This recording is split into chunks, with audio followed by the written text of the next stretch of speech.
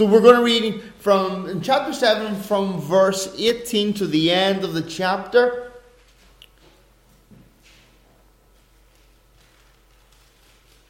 Let me read it. I'm reading from the NIV. The former regulation is set aside because it was weak and useless, for the law made nothing perfect. And a better hope is introduced, by which we draw near to God. And it was nothing without an oath. Others became priests without any oath, but he became a priest with an oath, when God said to him, "The Lord has sworn and will not change his mind. You are a priest forever." Because of this oath, Jesus has become the guarantee of a better covenant. Now, there have been many of those priests, since death prevents them from continuing in office. But because Jesus lives forever, he has a permanent priesthood. Therefore, he is able to save completely those who come to God through him, because he always lives to intercede for them. Such a high priest meets our need, one who is holy, blameless, pure, set apart from sinners, exalted far above the heavens. And like the other priests, he does not need to offer sacrifices day after day, first for his own sins and then for the sins of the people. He sacrificed for their sins once for all when he offered himself. For the law appoints as high priest men who are weak, but the oath which came after the law appointed the Son who has been made perfect forever. Amen. Last time we looked at the Lord Jesus in the fact that he is unique in his service, that he is set apart by God to do something greater, and how that in Christ we have become something new, and our religion and our religious service has become something new. That the old system of law and regulations and law keeping and observance of traditions, of ceremonies, that has all ended in Jesus Christ. We've been set free from that religious bondage that came about through the Jewish religious system. And in Jesus we have something new, someone new. And we saw that it supersedes, it's greater than, it takes first place. The writer here, the Holy Spirit through the writer here, to the church of the first century, all the way down throughout the centuries and millennia to us today, is telling us of the freedom that we have in the Lord Jesus Christ. Demonstrates that Jesus was greater, and the system that came by Jesus is greater than the temple, greater than the priesthood, greater than the high priest. In verse 22, we are told that Jesus has become the guarantee of a better covenant. That word guarantee literally means like a down payment or an engagement ring, as we would think in our times. It is the promise of something that is coming. In the biblical world, a father who had engaged his son to the daughter of another person, as a way of guarantee, he would give a sum of money or a plot of land, something valuable, in saying that if my son doesn't marry your daughter, then you can have this plot of land, this sum of money, as a guarantee that it's going to happen. Jesus is our guarantee. The fact that God gave him, the Bible says God so loved the world. How do we know that God was serious in his act of salvation? He gave his only beloved Son. Someone so precious to him. Beloved, that's a great word. something that is dear to you, something that is precious to you, something that you obsess over, something that you are invested in, that you yourself find pleasurable, profitable. You like this, it belongs to you. My Levi celebrated his birthday this week, and he got his first phone. We've never bought a child a phone that early in their lives ever, but he got a phone this week, and it is his precious. It is his most beloved object, possession. He loves his new phone, so much so that we're having to take it off him. And if his brother says, "Can I have a look at your phone?" No, it's my phone. It's my precious. And he's very invested in it. And if I was to say to him, "Son, can I use your phone?" No, I'll take it off him. He wouldn't give it.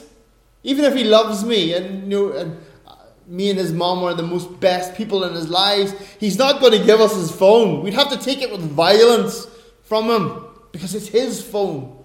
He loves it. That kind of passion is involved in, "For God so loved the world that he gave his only begotten Son," his beloved Son, the Son whom he's invested everything, the one who is utterly precious to him. You and I can trust God because God gave you his beloved, only begotten Son. How do you know that you are beloved by God? That you are now his precious, that you are now his phone, in that little picture of Levi and his most beloved of objects for at least the next few months, until something else comes along. But you know that you stand in the affections of God forever because of Jesus Christ. For as long as Jesus Christ is alive, so God is invested in you. And that should, I don't know about you, beloved, but for me that gives me so much relief, peace. I don't always feel strong and mighty and powerful. I don't always look at my own Christian life and walk as a worthy one. I don't look at myself and say, "Well, that's what a Christian should be." Sometimes I look at myself and go, "Oh, Lord, forgive me. I am so weak and hard and stupid and blind. Lord, how could you love a sinner like me?" And I look at myself, and when I look at my own life and the instability of it, and I wonder, "Oh, Lord." And I ask that question. I've asked that question of the Lord. "Lord, how could you love a sinner like me?" And I hear the Spirit reminded of the voice, of the words, "Look to Jesus. Remember who he is. He is your guarantee that God loves you, that God is invested in you, that God is on your side." And it is the prompting to look away from myself, my own worthiness, my own unworthiness, to look to him who is worthy. The writer goes on here to make that point. "Now there have been many of those priests, since death has prevented them from continuing in office. But Jesus lives forever, for he has become a permanent priesthood." Again, we think of the statutes of man, the conditions that we have put on. We think of the law of Moses and the religious institution of the temple worship. And those priests who went and served in the temple, and it was their job to bring men to God.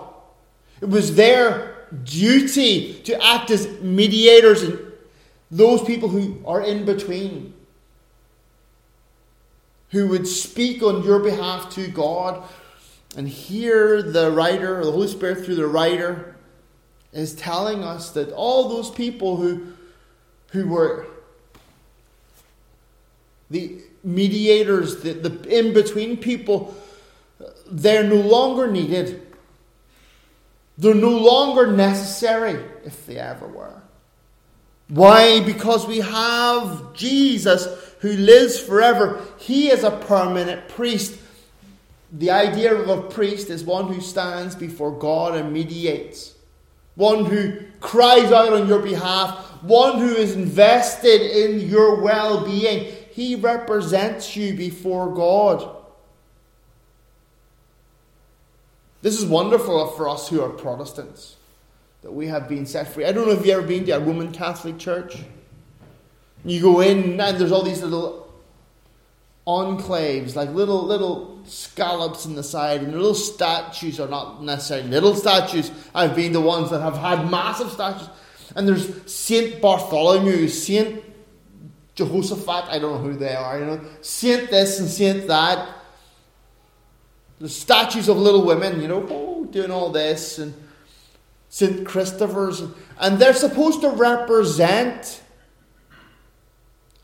holy people who have died and now are in heaven. And you can go up to one of those little statues or big statues, and you light a candle and put your money.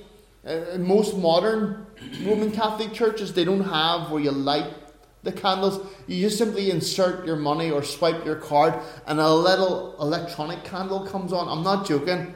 A little electronic candle comes on for an hour or a day, depending how much money you've put in. And for as long as that candle is lit, your prayer is going up to this saint. And that saint is then going to go and find the Lord Jesus in heaven. Oh, it's me, Bartholomew.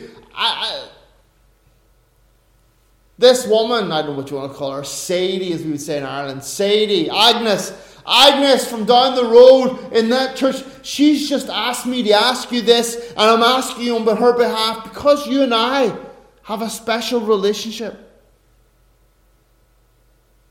Could be, again, Bartholomew. Mostly it's Mary, the mother of God. The whole, people go and ask Mary, can you go and speak to your son on my behalf?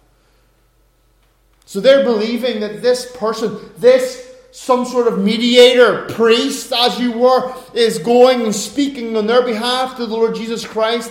And because that person has a special relationship, a special friendship with the Lord Jesus Christ, that he'll hear your prayer better because you've prayed a prayer or you've given money. Swipe that card, light that little electronic candle. That's blasphemy. Why? Because the Bible tells us that we need no other priest than the Lord Jesus Christ. He is the one who speaks on our behalf to God the Father, or acts on our behalf. So you don't need me. I'm not the Pope. I don't grant you special access into heaven, or an access into the presence of God any way, form, shape, or fashion. You need the Lord Jesus Christ, and the Bible gives us a certainty here. Because Jesus lives forever, he has become a permanent priesthood. He represents us, and that sets us free. In the old world, we were bound. Pre-Reformation world, we were held prisoner by special men, anointed men, who only could speak to God on our behalf. You'd have to go to the priest, who then the priest would go and speak to the special statue. And the special statue would go then, or the representation of this saint or mother, they would go and speak. We are set free from that. Like, again, you good Lutherans were like, who would ever believe such a thing? Who would ever be so foolish to believe such a thing? Beloveds, you've never seen the fullness of the pagan world. How these people decorate their churches in gold or brass.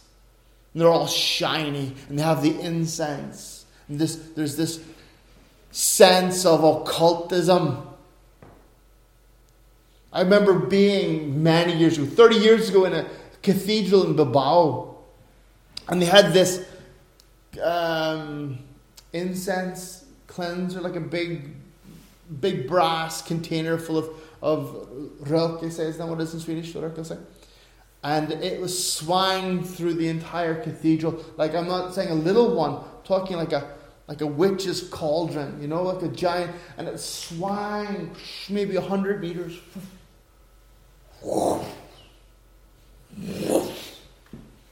The whole building was full of this smoke. And there was some choir somewhere, unseen, singing some sort of powerful acoustic music or a cappella. And the whole inside of the building vibrated with the sound of their singings. And it was dark and it was mysterious. And hanging from the ceiling there was a giant crucifix. And it was lit up, and it was specially done so it looked like the crucifix was hanging in the air by itself by some sort of magic. It had invisible wires holding it from the ceiling. And there was a bloody tear running down the face of the supposed statue of Jesus, and it rotated ever so slowly. Like so slowly that you would not even really notice it moving. And it was looking down, and the idea was wherever you were in the building, Jesus would see you, and you'd look up, and you would catch his eyes, and you would know. It was all a show. It was all a falsehood. It was a way of capturing and controlling and making people afraid and generating some sort of religious experience. And they would have to go, and they would have to see these wicked images. They had no confidence that Christ would hear them no matter where they are. They had to come to this special place to see these wicked images in order to contact God. They had no personal confidence that they themselves could at any time, in any place, reach out and touch the throne of heaven because Christ is there on their behalf. No, they had to come and swipe with their card or put their money in, light their candles, have their confessions, beat themselves, re-sacrifice the Lord Jesus Christ so that somehow in some way God would love them more. They had no confidence. Beloved, we are so blessed in the north of being freed from all of this paganism, slavery to this ancient system of works and mysticism. Now we say that, but in the same sense, have you ever been to a charismatic meeting where I don't know many of you haven't, but where they generate that same mythos, that same mystery, that same kind of halabalala shalalaba, where there are certain people in the meeting who are specially anointed, and they're the ones who are the conduit, the golden trumpet to God, and you ask them to pray for you, and only God hears their prayers and maybe not your prayers. And have this whole show on the go. It is the old paganism repackaged and reinvented to make you believe that you have to go to someone else, and someone else has to represent God on your behalf. And it makes you a slave dependent on other people, and not a free man born of the kingdom of God who can at any time, any point, anywhere, any place speak up, and God hears you because Christ is your priest, he who lives forever. Beloved, let's not fall into the old trap of depending on men who will die to be our intermediates. The Bible says here, therefore he is able to save completely those who come to God through him, because he always lives to intercede for them. Beloved, you don't need anyone else. You don't need Mary or Martha. You don't need the mother of Jesus. You don't need St. Bartholomew or whoever else. You don't need a priest or a pastor. I can't save you. Dawn can't save you. Your good works can't save you. Who your mum and dad are can't save you.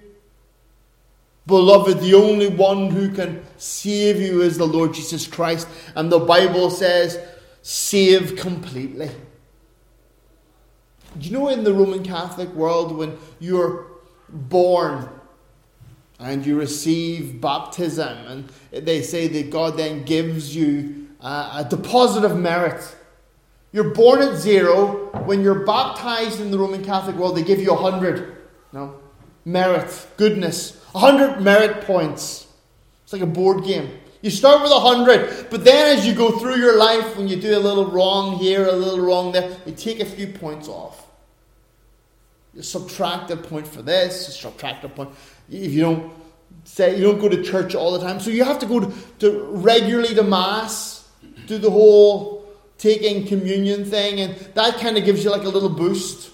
Again, if you ever played a computer game or a board game,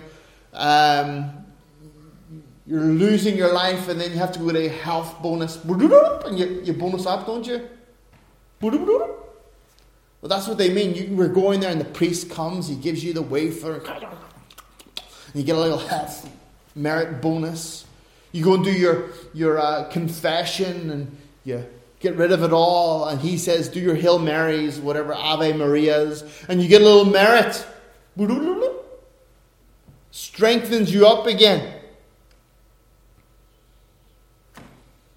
Should not be so, cannot be so.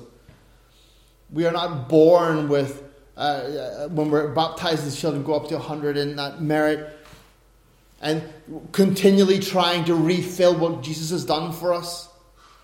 Continually trying to save ourselves. It's like the redeeming work of the Lord Jesus Christ doesn't really work. It doesn't really redeem you. It makes you back to 0, but then you have to keep it. And you're continually trying to save yourself, continually trying to maintain a level of goodness. But the Bible says here that Jesus Christ is able to save completely. Ultimately, perfectly. To its finish. When Jesus saves you, the work is done.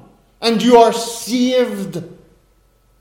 It's not by your maintaining that salvation that you keep being saved. He has saved you completely. In verse 26, such a high priest meets our need. One who is holy, blameless, pure, set apart from sin, exalted above the heavens. Isn't that wonderful? That's the one who represents you. That's the one who is connected to you. We look not at our own merits. It's so hard not to, isn't it? We kind of get into our own way. We're so aware. An older man, an old Pentecostal man, 30-something years ago warned me. He said, son, the closer you get to him, meaning the Lord Jesus Christ. Son, I was 17 at the time, and he was like 80 or something. I don't even know. Pop Gilkison, very, very old. Big, powerful man, but very, very old. He said, son, big, deep voice, son, the closer you get to him, the further you'll feel that you are from him. Meaning the more and more you recognize and see the Lord Jesus Christ's holiness, the more apparent it becomes of your unholiness. How far. The more familiar you are with him, the more you recognize how far you are from him. How you will never meet his standard. You will never become what he is. You would think after a certain amount, this man became a Christian when he was a child on the farm in Ireland, and he lived all his life. The Lord had healed him from cancer. Tremendous testimony. God used him mightily in several revivals in Ulster, in Ireland. And yet, at the end of his days, all he could say was, Lord, have mercy on me, a sinner. You would think that, and I looking at him, he was a mighty man of God. A holy man, I would have said. He prayed powerfully. Oh, wonderful. It's like when Don and Kyle go out in the forest, they're praying. We're like, oh, Lord.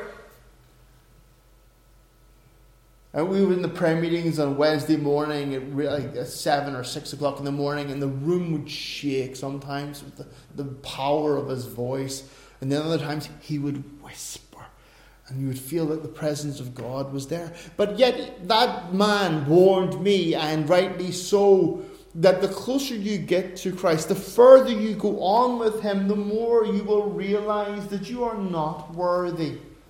And you fall short of his standard. And how much you are dependent upon Jesus. And it is then in the midst of that unworthiness when the reality, the realization of how far you are from his perfect standard, it is then you must trust him.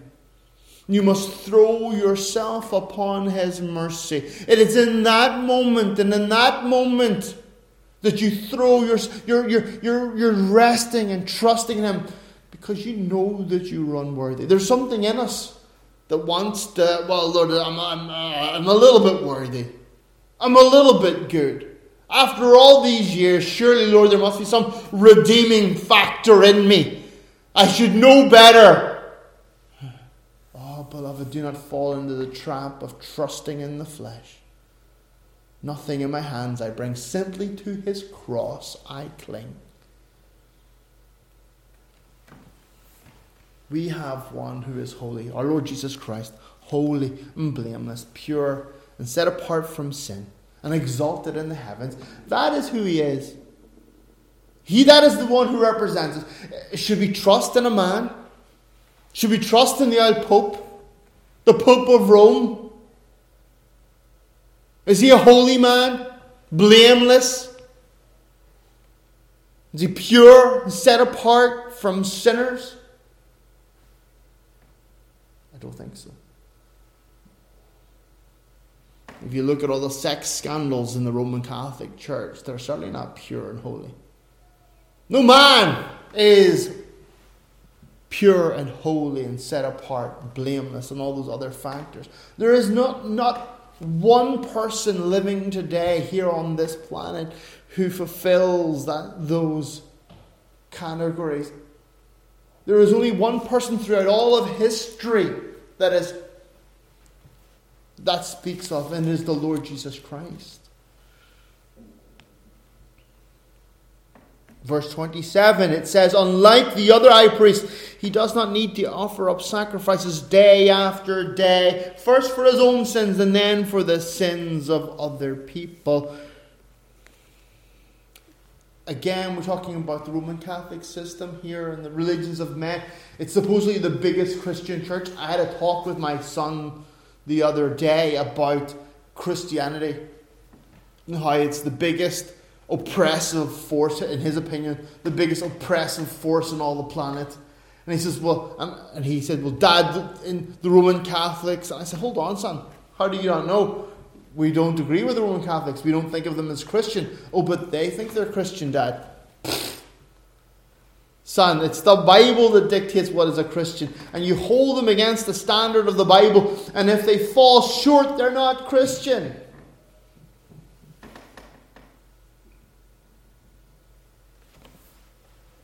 And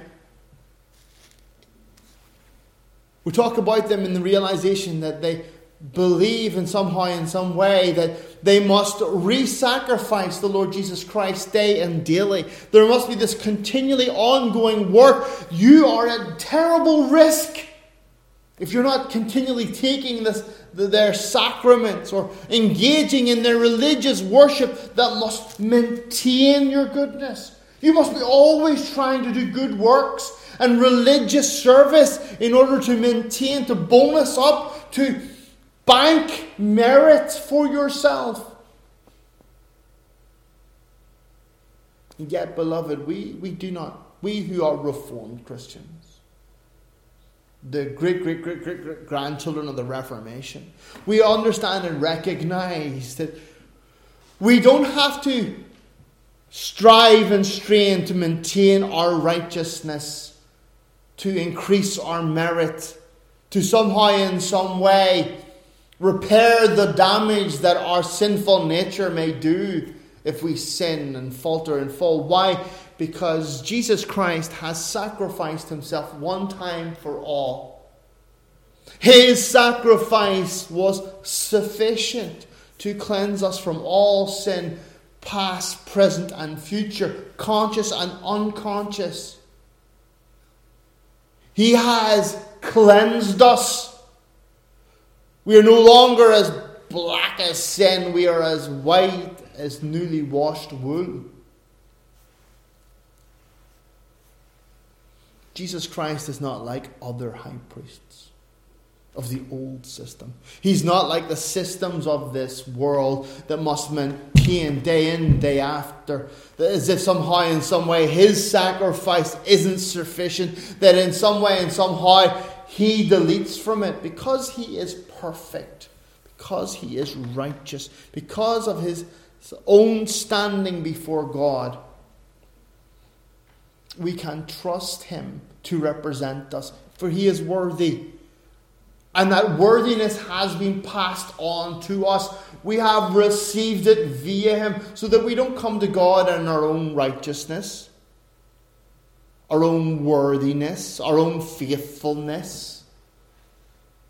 That we can look to God and say, well, because I have done this today, I am in good standing with you. Because I have said my prayers today, because I have read my 5 pages of the Bible today, I am in good standing with you, and therefore I can look to you, and you must bless me because I have done my part, because I have spoke to this person or give this money, because I have done something. Therefore, Lord, you must bless me.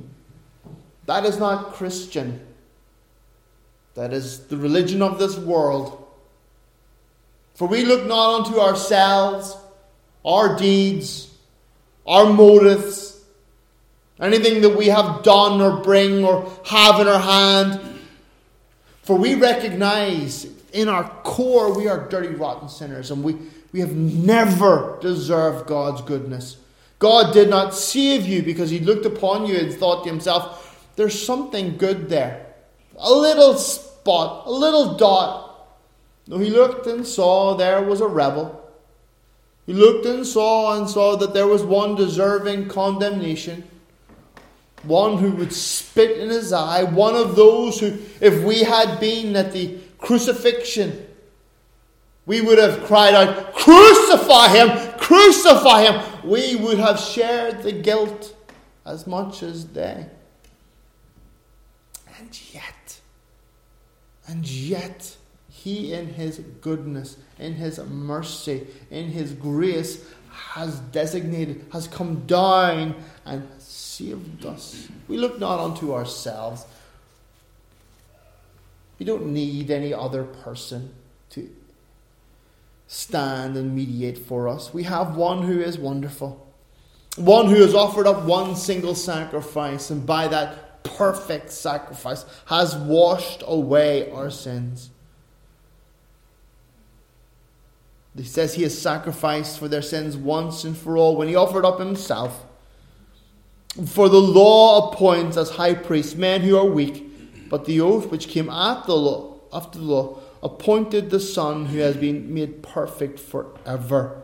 Jesus is enough. Are you trusting in the Lord Jesus Christ? Not looking at you. I walk around condemning myself all the time. Oh Lord, I fall so short of what I think a Christian should be. You know, I see all the doubt, the fear, the indecision, the not being gracious to my lovely wife when she's not feeling well, and all this other stuff. And I just lay on, and sins that I committed 30 years ago, 40 years ago almost, are still upon my conscience. And I think, oh Lord, how could you, Lord? And it's almost like I'm ashamed to turn back to the Lord. And yet the voice of God cries into my heart, look unto Jesus and be saved. We're not trusting in our own righteousness, our own deserving. It's because of Jesus. Whether you feel it or not, whether you accept it or not, You're not justified by your deeds or the actions or mediations of someone else on your behalf because of Christ. Because of Christ. God provided a new way. That way is in the Lord Jesus Christ for us to come and draw near to God. And a way has been opened to us.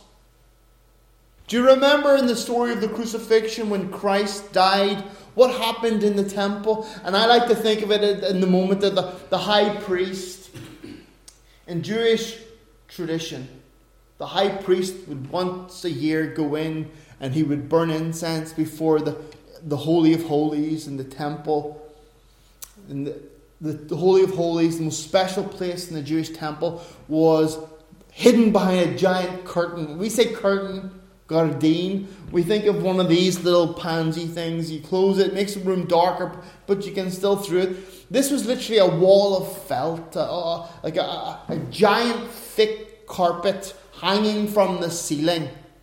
So big and so thick it looked like a wall.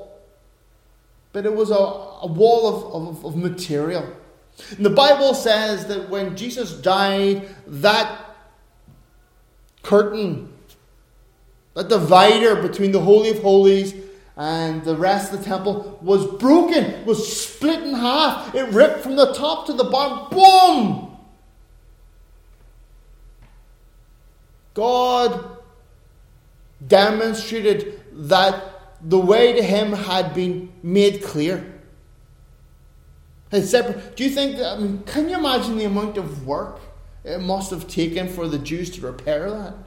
I always think that they then try to sew it back together, later on or something. You can't sew felt back together. You have to and it was the pattern of whatever happened. I don't know. I also like to think it was at the time when the high priest went in and was offering up sacrifices, and he was there trying to do his religious duty with the rope tied to his feet, with his wee bells jingling so they knew that he was still alive. And the curtain breaks, and he's there, and he's like, whoa! You can imagine him running out with his... That's my imagination was happening there. And he's running out, whoa! And they don't know what's happened, and then eventually they'll have to go back in, and there's the curtain all wrecked. At the moment of Christ's death, God has made a way. He has broken the division. And it's in Jesus Christ, not even in your trust of Jesus. It is by faith we are saved, yes. And when I was a younger man, I used to struggle with what is faith? And I used to have this little mantra in my head. I used to say it all the time as I was walking. I am saved by faith, not by feeling. I am saved by faith, not by feeling.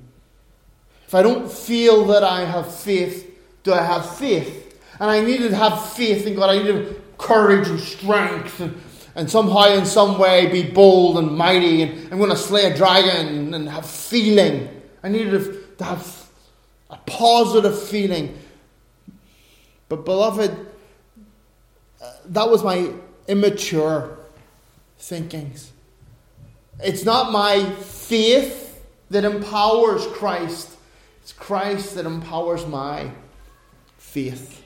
And I look upon him, not look upon myself to generate some sort of feeling that gives me confidence in him. But I look upon him and say, because he has done this, I know that I have peace with God. Regardless if I feel it, have a positive, enthusiastic response. I know he died on my behalf. I know he is perfect. I know he has made a way. I know that my sins have been forgiven. My account in heaven is clean. And I have received the fortunes of Christ. I am blessed. It is not your faith that saves you. It is the Lord Jesus Christ. We are saved by faith in believing in him. But it's not that our faith empowers him to save us. So beloved, He is greater than your own heart, greater than your faithfulness. He stands in heaven, or is seated in heaven, and is interceding on our behalf. This is the one who will never die, never give up, never give in, never be too busy, off on a holiday, not really being able to be with us today. Regardless of how you think or feel, or how you are engaged, whether you are faithful or unfaithful, Christ is always faithful. His sacrifice is sufficient one time and for all. You need not add to it. Now, you and I are not Roman Catholics. We don't go to a priest and say confessions. We don't do our special works and beat ourselves or eat fish on a Friday or whatever else they might do to try and win merit with God. But we are human. We are people just like them. And their system is a humanized system of religion. And though we might not belong to their tradition, we oftentimes fall into the error that they have fallen into. In practice, believing that in some way and somehow we must make up for our lack. I had it marked in my Bible, but now it's gone. I remember looking this morning at a verse that I was given in Bible college. For your love is like the morning mist. Your love is like the morning mist. The word there for love is chaste, I think. I can't remember how to pronounce it. And it could also mean your steadfastness, your commitment. And I always think that was me. You know, I'm really committed for a time, and then after a couple of days, weeks, I'm like, oh, Lord, oh, woe with me. And then I would have to make some great effort, some great adventure to rebuild my commitment to the Lord, or try and do something. And then the rest of the verse is, I don't require sacrifice but mercy. I don't require sacrifice but mercy. And the idea is that God just requires you to be respondent or to receive, to be at peace in what He has done. He doesn't need you to then kind of come with a big, every husbands and wives or whoever, you say something stupid to your wife and she gets angry with you, and then you have to go and make peace. And you know, some people bring flowers. Some people just, oh, I'm sorry, I didn't mean it, I'm just stupid. And you're just kind of sucking up, just trying to make recompense and reconciliation. I'm sure you other guys, none of you people make that mistake. I have made that mistake many times. And you're just, and you try and rebuild, kind of show that you're repentant, you know, and you regret and all the rest. God doesn't need that. God doesn't need you to come with your bouquet of flowers and your chocolate box and your ice cream or whatever else you bring and try and suck up. God doesn't need you to suck up. Doesn't. He needs you to be at peace in what He has done for you. And there we see that in the Lord Jesus Christ. Look unto Jesus and be saved completely.